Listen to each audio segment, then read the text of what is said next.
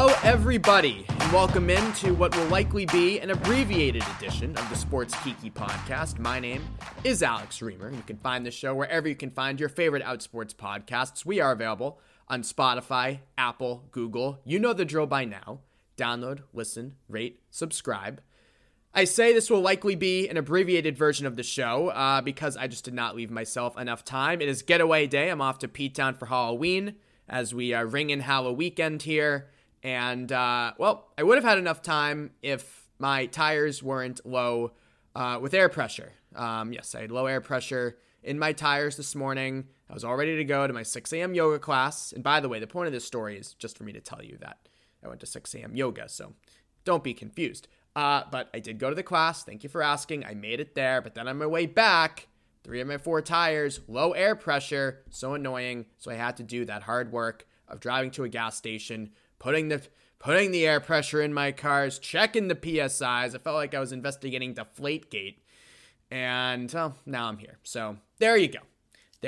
But I did want to get into the show this week because this show is going to serve, I think, as a harbinger of what's to come for us at Outsports for the rest of the year. The biggest story that we'll be following, or one of the biggest stories that we'll be following, it will undoubtedly be the biggest story in the international sports world, is the World Cup. It begins in Qatar less than 1 month from now, November 20th. It runs until December 18th. And, we've been reading about the human rights abuses in Qatar for years leading up to this World Cup. I remember as far back as 2013, 2014, there were stories about migrant workers dying, building these World Cup stadiums and facilities, slave labor being used. And now, as we get closer to the start of the World Cup, Qatar's overall human rights record is coming under scrutiny. In particular, its awful treatment, and inhumane treatment, frankly, of LGBTQ people. And what would you know?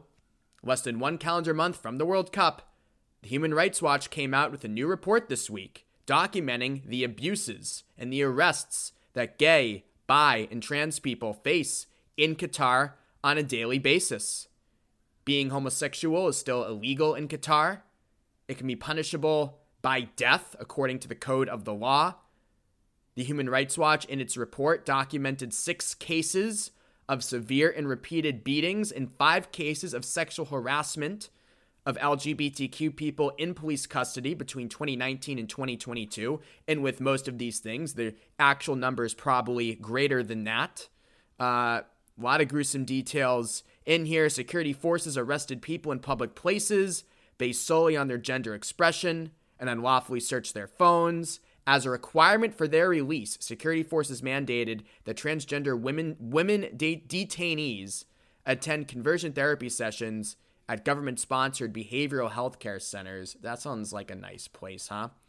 A couple weeks ago, we ran an op-ed here on Outsports by Dr. Nasir Muhammad, who's a gay man who grew up in Qatar.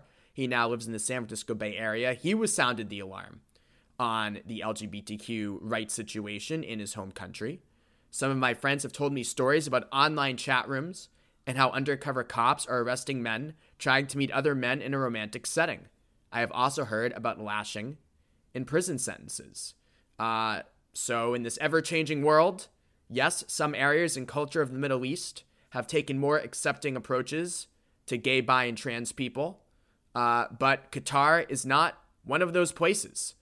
And even if you are not a Muslim, penalties for gay sex carry a possible prison term of up to 7 years. I have mentioned this in passing before on the show. We do a lot of moralizing in sports media these days, and that's not necessarily a bad thing.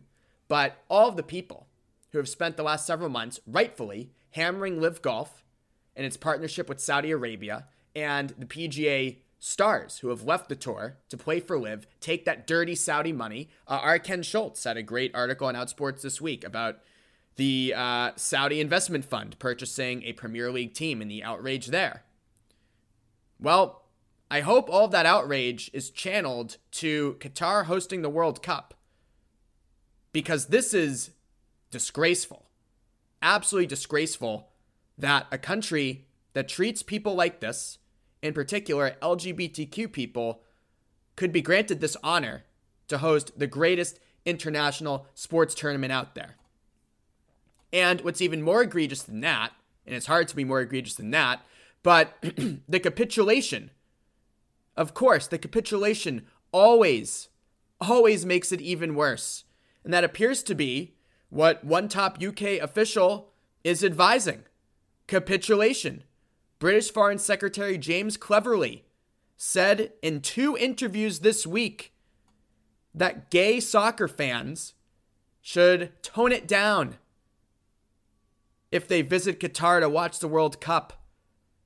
Cleverly said Qatar was making some compromises in terms of what is, an Islamic country with a very different set of cultural norms to our own. He said fans should be respectful of the host nation. They are trying to ensure that people can be themselves and enjoy the football.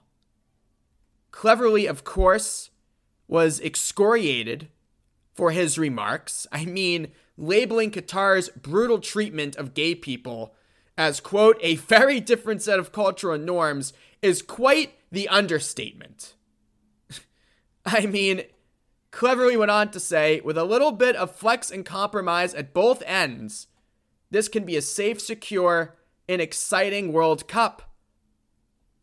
And despite the pushback from celebrities, soccer players, his fellow government officials, they can't get much right in Britain, but they can still condemn comments like this.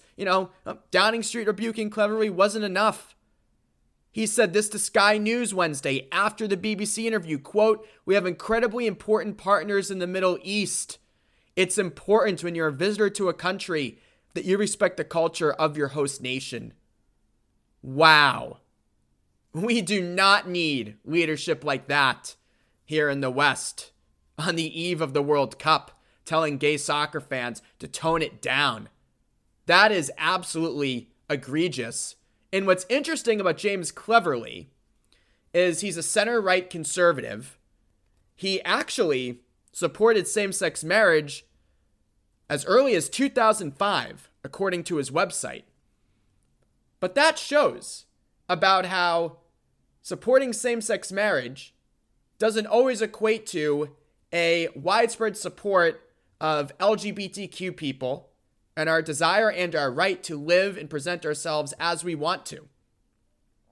It's called the heterification of gay people. And same-sex marriage is a very heteronormative institution. And the thinking has been, if you open that up to people of the same sex, you now have some heteronormifying going on. And everybody fits into this one ideal. I mean, it's not a coincidence that Anthony Kennedy, a conservative Reagan appointee, signed the majority opinion in Obergefell. Andrew Sullivan, the first mainstream champion of same-sex marriage in journalism in the early mid-90s, is a conservative. Again, those things aren't coincidences. So just a little side note that if you read James Cleverly's quotes, you'd say, oh my God, this guy must be a virulent anti-gay figure. Not in the least. Again, supported same-sex marriage in 2005. But what kind of gay people is he supporting? And what kind of actions does he want?